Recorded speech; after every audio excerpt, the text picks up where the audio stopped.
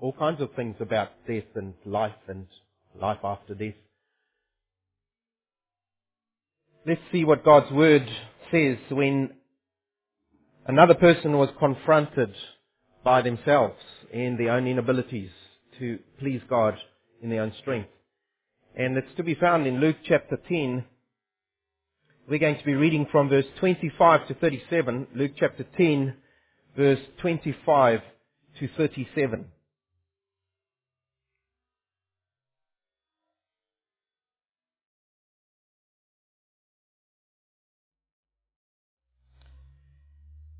And behold, a lawyer stood up to put Jesus to the test, saying, Jesus, what shall I do to inherit eternal life?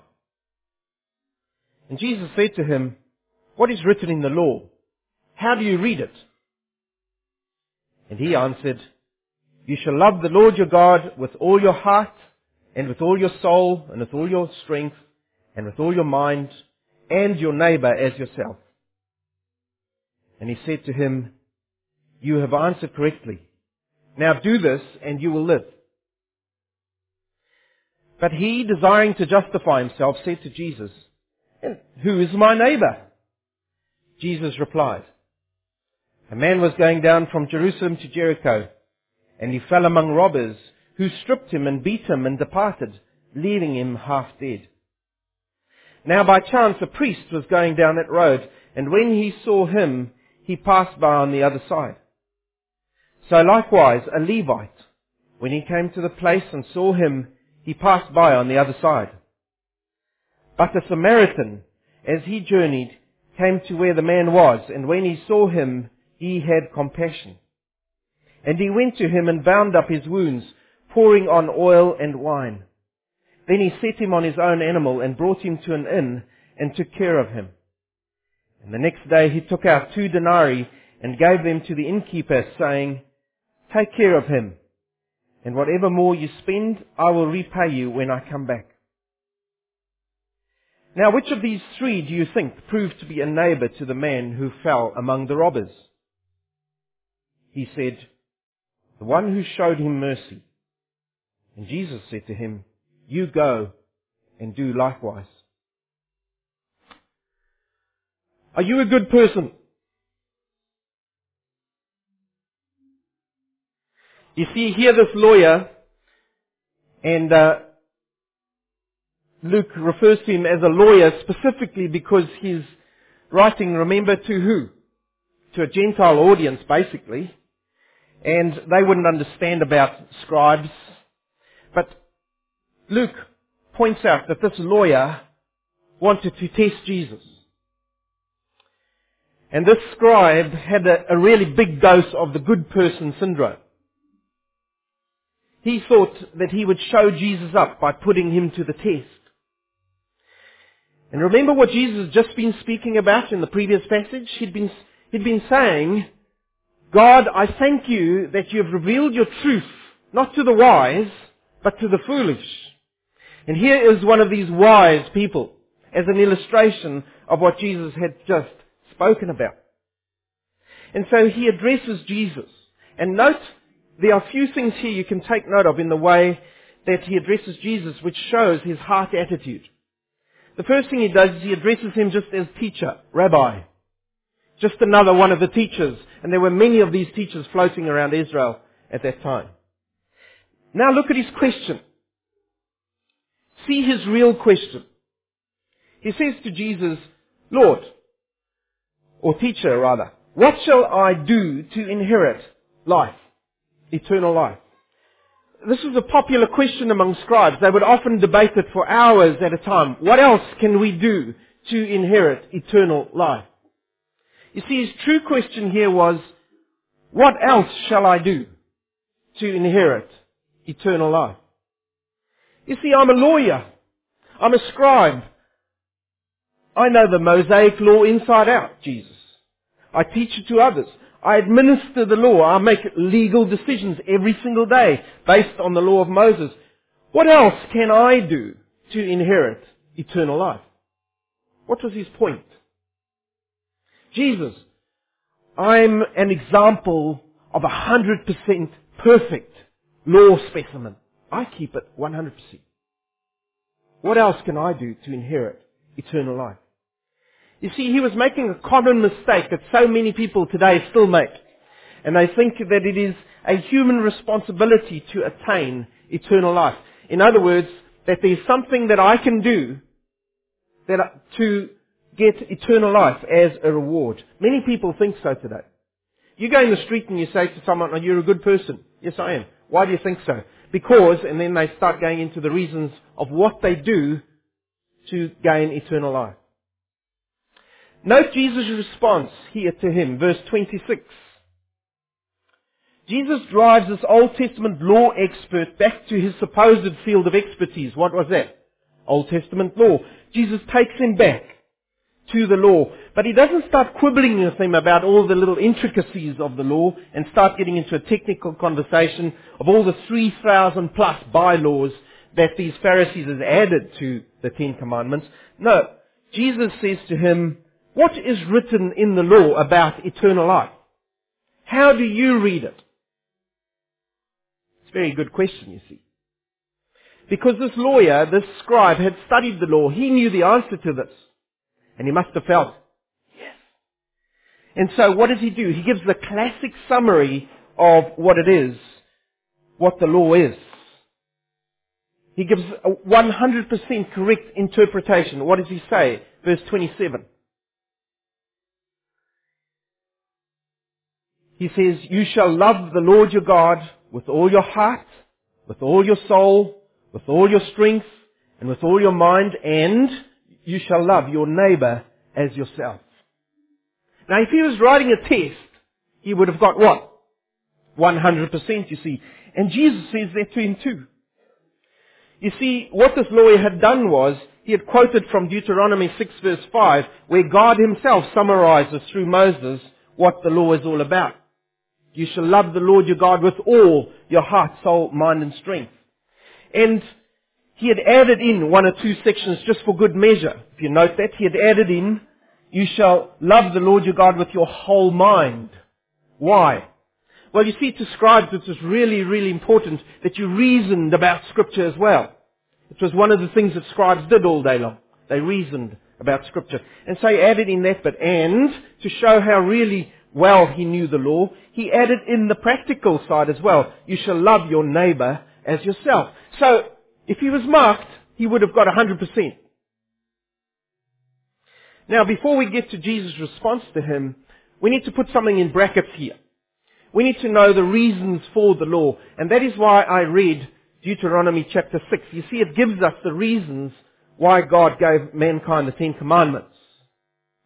The first reason was this. The law existed to show God's holiness and man's sinfulness. You see, when we read the Ten Commandments, it shows us how we are to live before God and how short we come of that perfect standard which God calls us to. Secondly, it reminds us of God's love and His mercy. Deuteronomy 6 verse 20 spoke about that. It spoke about God's hand of deliverance on us, even though we didn't love Him. We also read in verse 25 of Deuteronomy chapter 6, these words, "It will be righteousness for us if we are careful to what? To do all of these commandments," and here's the important phrase, "before the Lord our God." So yes, doing is really, really important, but it's the heart attitude that is really important before the Lord your God. The law was also there to be kept so that through it God might show that we are to have a humble heart before Him and to test our hearts. Verse 2 of Deuteronomy 8, verse 1 to 2 says this, "The law will test you to know what is in your heart, whether you would keep my commandments or not." And so what's the emphasis of the Old Testament law given to God's people? It was there to show that they must love God with all their hearts and to do God's commandments as a practical obedience before Him. So that was the reason for the law, very shortly summarized.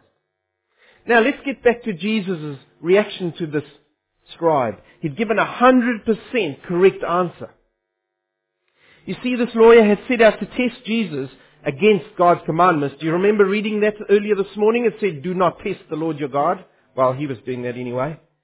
But here Jesus tests him now. He's swinging the whole field round because he's using the law and the intention of the law to test this man's heart. You see, Jesus knew his heart. And so when Jesus says, yes, you have answered correctly, the scribe must have gone, yes, I told you. I'm a good guy. However, Jesus knew his heart, and so Jesus carries on with his answer. He says, yes, you have answered correctly. Now, go and do this, and you will live. What's the implication? You're not doing this. Because the word he uses here is not just do, but the continuous form of the word.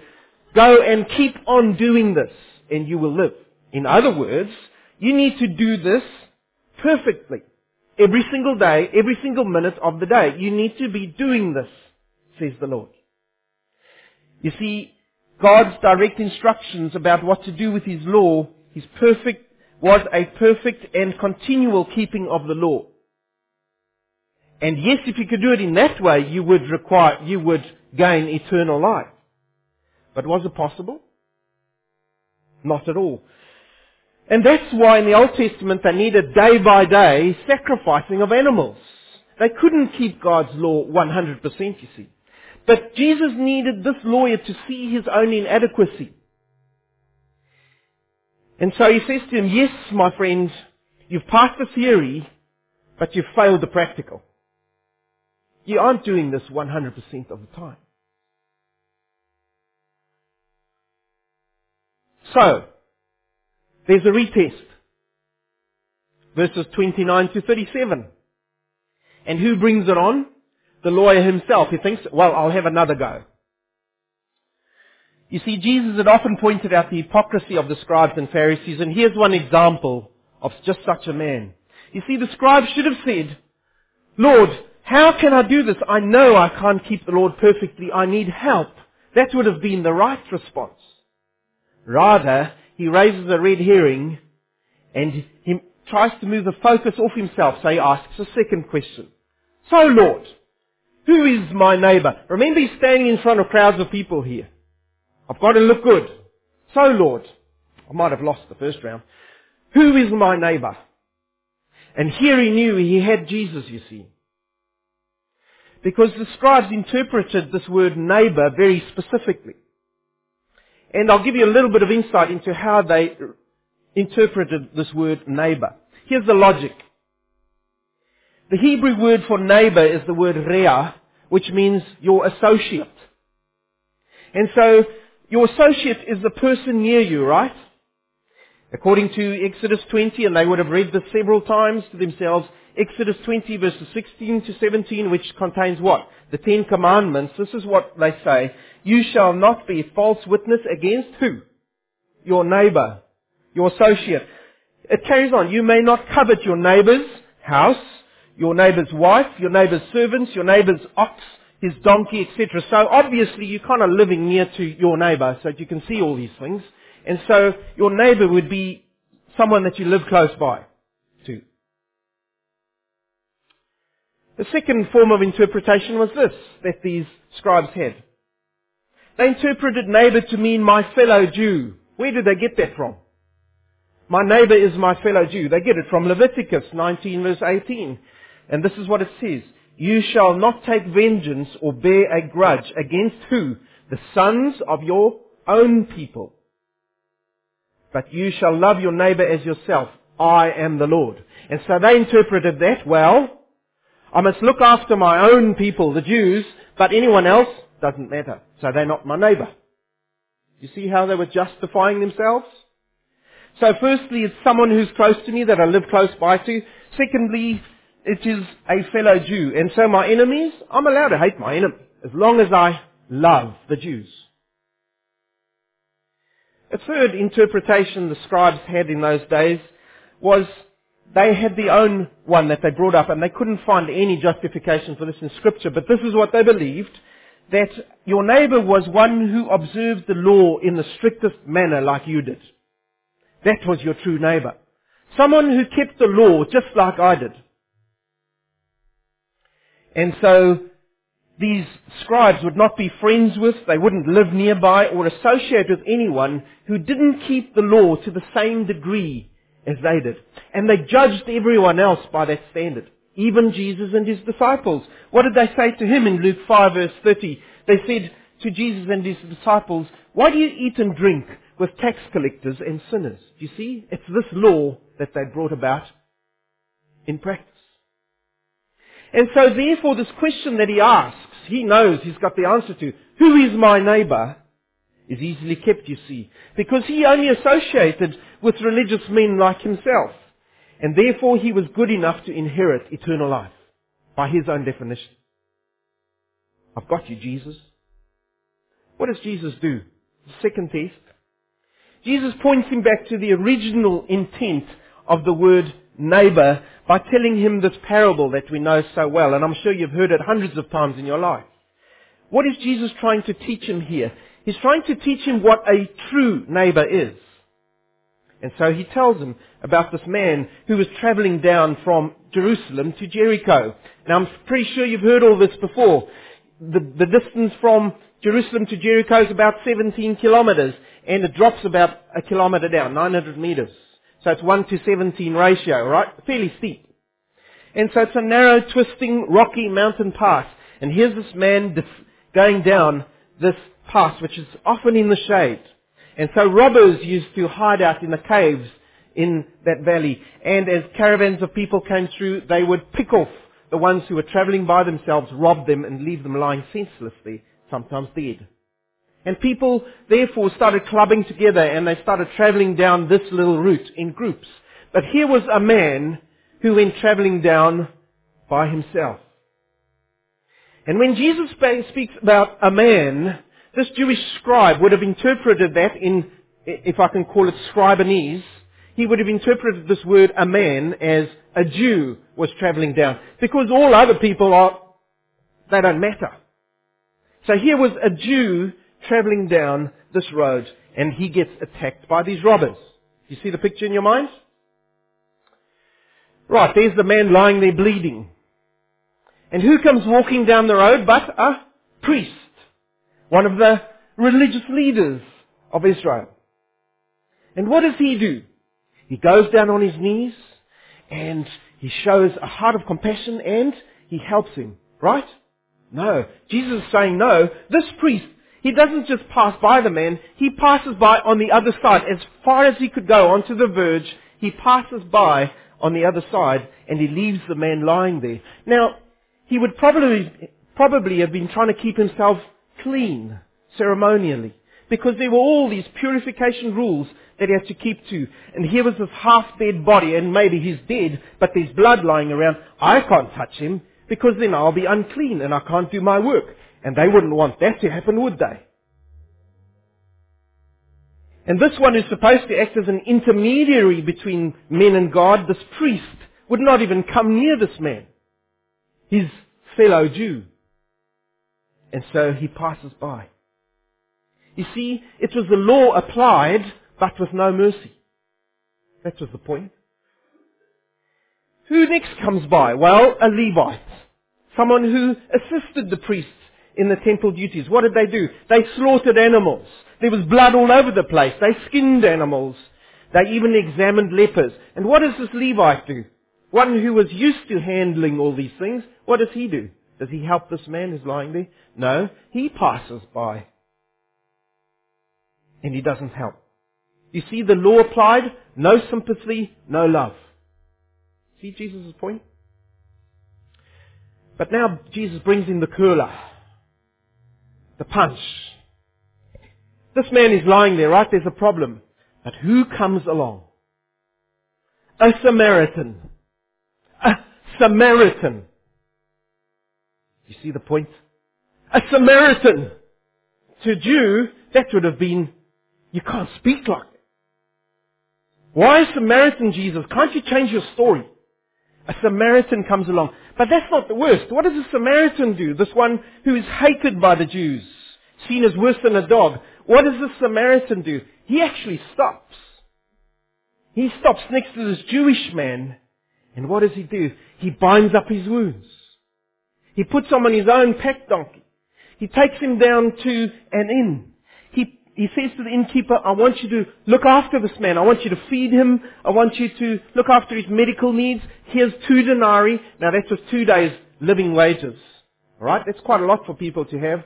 He gave it in advance to this man. He said, that's to cover the costs. And by the way, I'm opening up my MasterCard. If there's any other costs, then put it on there. Good word, MasterCard. It should be used for the master, but anyway, that's a different thing. And so he opens up a running account and he says, put it on my account. I will come back and repay anything that this man costs. Now what is Jesus' point here? He's showing how being a neighbor to perfection is what God wants. Being a neighbor to perfection. In other words, showing mercy. What those other men didn't. And then Jesus asked the question that this man really didn't want to hear. Because there was only one answer here. So, which of these 3 men proved to be a real neighbor? Who was the real neighbor? In other words, through the actions. And I'm sure this lawyer mumbled this answer under his breath. The only correct answer, I suppose it's the one who showed mercy towards him. He knew. You see, this painful and this humbling lesson was being taught him by Jesus. Because he knew his own heart. And he had a heart of excluding people from the kingdom. And only wanting to include himself. And so the answer is, no, the neighbor isn't your religious cronies, Mr. Lawyer Scribe, but any person near you who you show mercy to. That is your neighbor. You see, Jesus changes the whole question. The right question isn't, who is my neighbor? The correct question is rather, am I a good neighbor? You see the difference? Am I a good neighbor? In other words, do I show mercy the way God wants me to show mercy to people? And then Jesus says, now go and do the same. And in the original, it is a continuous tense. Now go and be doing the same. You go. You see God's mercy? There's still a chance for this lawyer. He doesn't say, you shall go to hell. Right now, off you go, pack your bag, leave your bag behind. There's no place for these things. Go to hell. No. He says, now go and be doing the same. Have you been showing that kind of mercy? No, you haven't. You failed that test too, my friend. But go and be doing this. And then maybe you will inherit eternal life. How about you? There's this poor lawyer. But what about you and I? You see, we've got to ask the so what questions to ourselves. Here's this passage. Jesus didn't just mean it for that lawyer. He meant it for you and I too, because He's given it to us in His Word. And we need to learn from the principles in the story as well. What about you? Are you a good person? When last did you measure yourself by God's law? Those 10 commandments, as Ray was doing. When last have you measured yourself? Why? Because as soon as you start measuring yourself by those commandments, you will see that you fall short. And that's the whole reason for the commandments. They show us how we fall short of what God requires of us, and the reason we need something else. Have you been keeping the 10 commandments perfectly? You see, these 10 commandments aren't done away with. I want you to turn with me to Matthew chapter 5. Because there are many people who say we don't need to keep the 10 commandments. They're done away with because of Jesus Christ. Well, yes and no. This is what Jesus Himself said about the 10 commandments. Matthew chapter 5, verse 17 to 20. Do not think that I have come to abolish the law or the prophets. In other words, the 10 commandments. I have not come to abolish them, but to fulfill them. I have come to keep them perfectly. And so that means they're not done away with, but Jesus has come to keep them perfectly. For truly I say to you, until heaven and earth pass away, not an iota, not a dot will pass away from the law. Do you hear that? Until all is accomplished. Therefore, whoever relaxes one of the least of these commandments and teaches others to do the same will be called least in the kingdom of heaven. But whoever does them and teaches them will be called great in the kingdom of heaven. For I tell you, unless your righteousness, here it is, unless your righteousness exceeds that of the scribes and the Pharisees, and they were keeping it 100%, right? You will never enter the kingdom of heaven. So we can't do away with the Ten Commandments. There's something else at work here. You see, the law points us to our inability to keep the law. And what does it point us to? It points us to a Savior who would keep the law perfectly. And so what it's saying here is, if you think you're a good person, and you only think that because you are keeping the Ten Commandments, then my friends, I've got bad news and good news for you. The bad news is you can't keep it perfectly. The good news is, there is a Savior who can, and you need Him in your life. You need the Lord Jesus Christ to keep the law perfectly on your behalf. There's the good news of the gospel, and we need to get that out to people. You think you're a good person, but by whose standards? Yours? Jesus came to keep the law perfectly for you and me. This is how Paul says it, and I use the New Living Translation because that puts it a bit simpler than what Paul sometimes comes across as.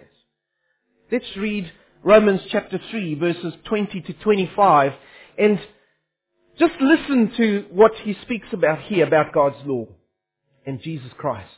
Romans chapter 3, verse 20 to 25. Listen to God's word and take hope from it.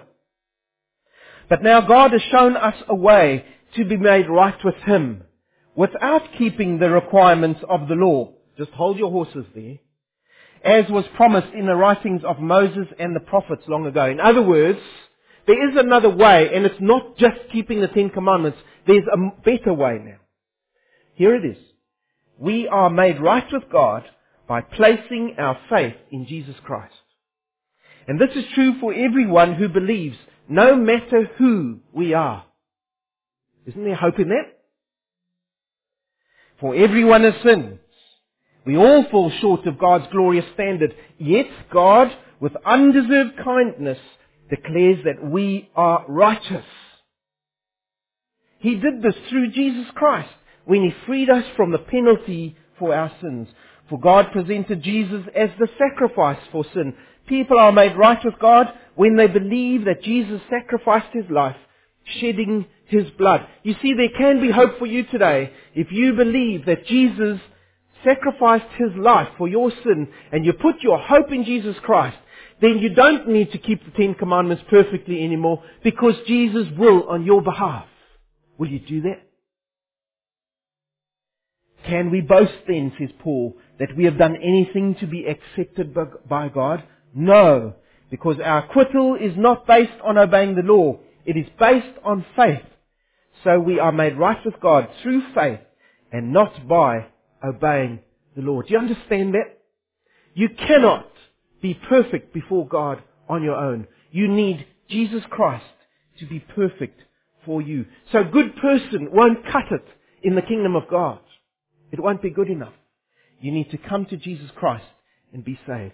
You see, God looks at your heart, not at your rule keeping. The second point is this. If you're a believer here today, you've come to that point where you've put your hope in Jesus Christ. Here's the application for you from this passage. Have you passed the theory or the knowledge test about God's Word? You know it all, but you failed the practical, the obedience. Or maybe you failed both. You don't know God's Word that well. Well, Jesus summed up how we are to be obedient to God. What did He say? And here's again the Old Testament now in the New Testament. This is what Jesus said. Matthew 22, verses 37 to 40. You shall love the Lord your God. You know the rest now. You shall love the Lord your God with all your heart, with all your soul, with all your mind.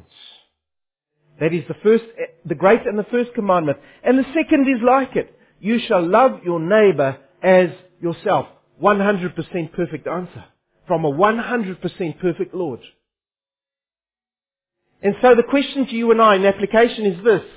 Are you continually, there's the crux, are you continually loving the Lord your God with all your heart? With all your soul? With all your strength? You see, the further we get in there, the more we know the answer.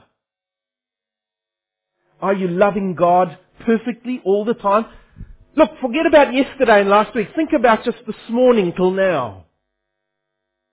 Do you love the Lord your God in this way? With all your heart? You see, if we get disheartened by this, we are trying in our own strength. And so this passage says to us, we need the Holy Spirit. This is what Jesus said too.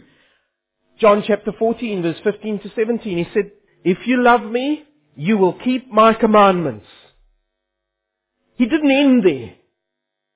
This is what he said. And I will ask the Father, and he will give you another helper to be with you forever, even the Spirit of truth, whom the world cannot receive, because it neither sees him nor knows him. You know him, for he dwells with you and will be in you. There's the good news for you and I as believers. We can't do it on our own, we know that. But there is a helper, the Holy Spirit.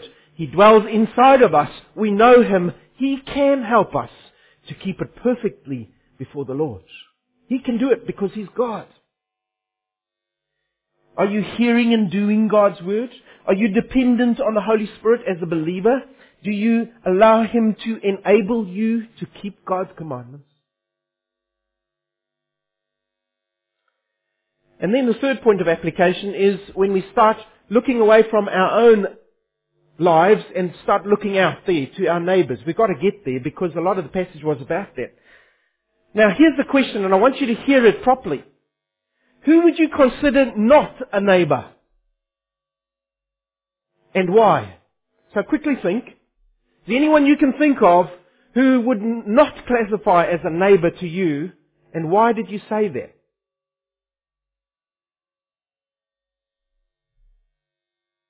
I'm sure you can think of a few exceptions. You see, the question here is, how should you love your neighbour? Well, I should love my neighbour as I love myself. How do I love myself? I know that answer. With all my strength. I'm always looking after me, number one. You see, God wants us to love our neighbour as I love myself. And so the question is, am I a good neighbour? Not are they a good neighbour, am I a good neighbour? How do I know that? Well, here's a few pointers for you. Are you filled with compassion for those without the Lord Jesus Christ? They might be your children, might even be your spouse, might be a colleague at work. It might be someone that you see walking around with a patch on their back. Are you filled with compassion for the lost? Because if you're not being a good neighbour. Do I tend to ignore those people with the gospel message because it might be too difficult? Have you ever tried telling someone with a patch on their back about the gospel? You might see that as a little bit difficult. Or maybe it will take up too much of my time if I actually stop and spend some time with this person. I've got things to do. Or maybe it's just too difficult. And I'm so wrapped up in my own existence, my own activities. Or maybe I'm just too embarrassed. I couldn't get myself to speak to someone about Scripture. Are you being a good neighbour? Or do you tend to pass by like that Levite when you see someone with real physical needs? And they could be a fellow believer, but they could be someone else that you see, and it's brought to your attention, this person has needs. What do I do about it? Am I being like a Levite? You see, we need to ask ourselves the crucial question here. How was Jesus a good neighbour to you? How was Jesus a good neighbour to you and I? Well, I know what He did in my life. There was a time when I was a sinner before God. I didn't even want to know about God. And what did Jesus do for me? He showed me mercy when I was dead in my trespasses and sins. I was dead. I didn't want to know about Him. My heart was filled with sin. Romans chapter 5 verse 8 says this, God shows His love for us in that while we were still sinners, Christ died for us. You see, I wasn't a good person, and then God saw me and said, there's a good person, I'll die for him.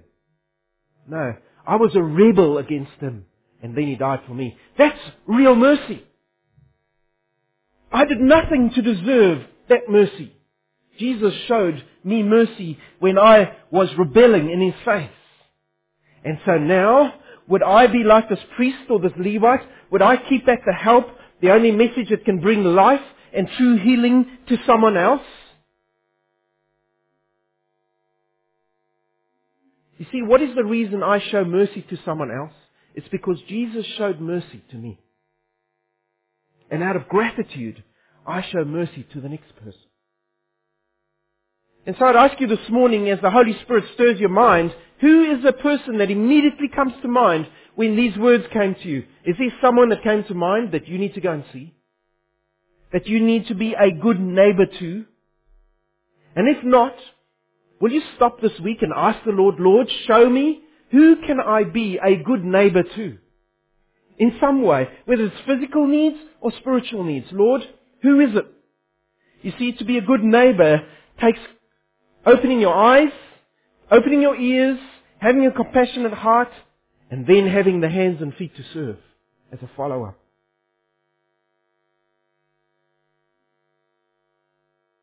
I don't want you to leave here discouraged.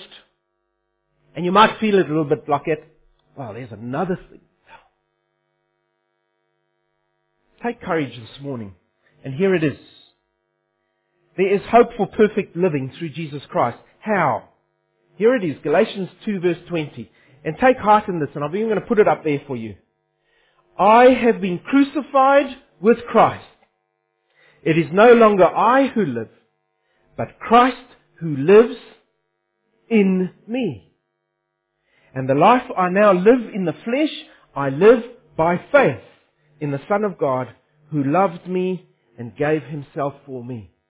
You see, when we realize that Jesus Christ lives in and through us, then we can be good neighbors because Jesus is doing the work in and through me. And so all I need to do is allow Jesus to reach out to people around me through me. And so I start getting the eyes, the ears, and the heart of Jesus Christ in me for people around me. I can live faithfully through Christ who strengthens me. Why? Because He's in me. And I want to send you out this week into little Wanganui East and to Wanganui. Go and be a good neighbor with Jesus Christ living in and through you. And open your eyes to those who Jesus wants you to see because He's looking at them through your eyes. May Jesus use you this week with the enablement of the Spirit to be a good neighbor to this community that we live in. Why? So that Jesus and God will be glorified through your actions. May He use us as a church. Let's pray. Lord, our Heavenly Father, in your scheme of timing, you have brought this passage to our attention. Lord, both as individuals, but also as a church. And so we need to be asking ourselves, Lord, who would you have me serve this week? Who would you have us serve as a church this week, Lord? Who can we be good neighbors to? And Lord, help us to realize that we cannot do any of this without the strength that you give.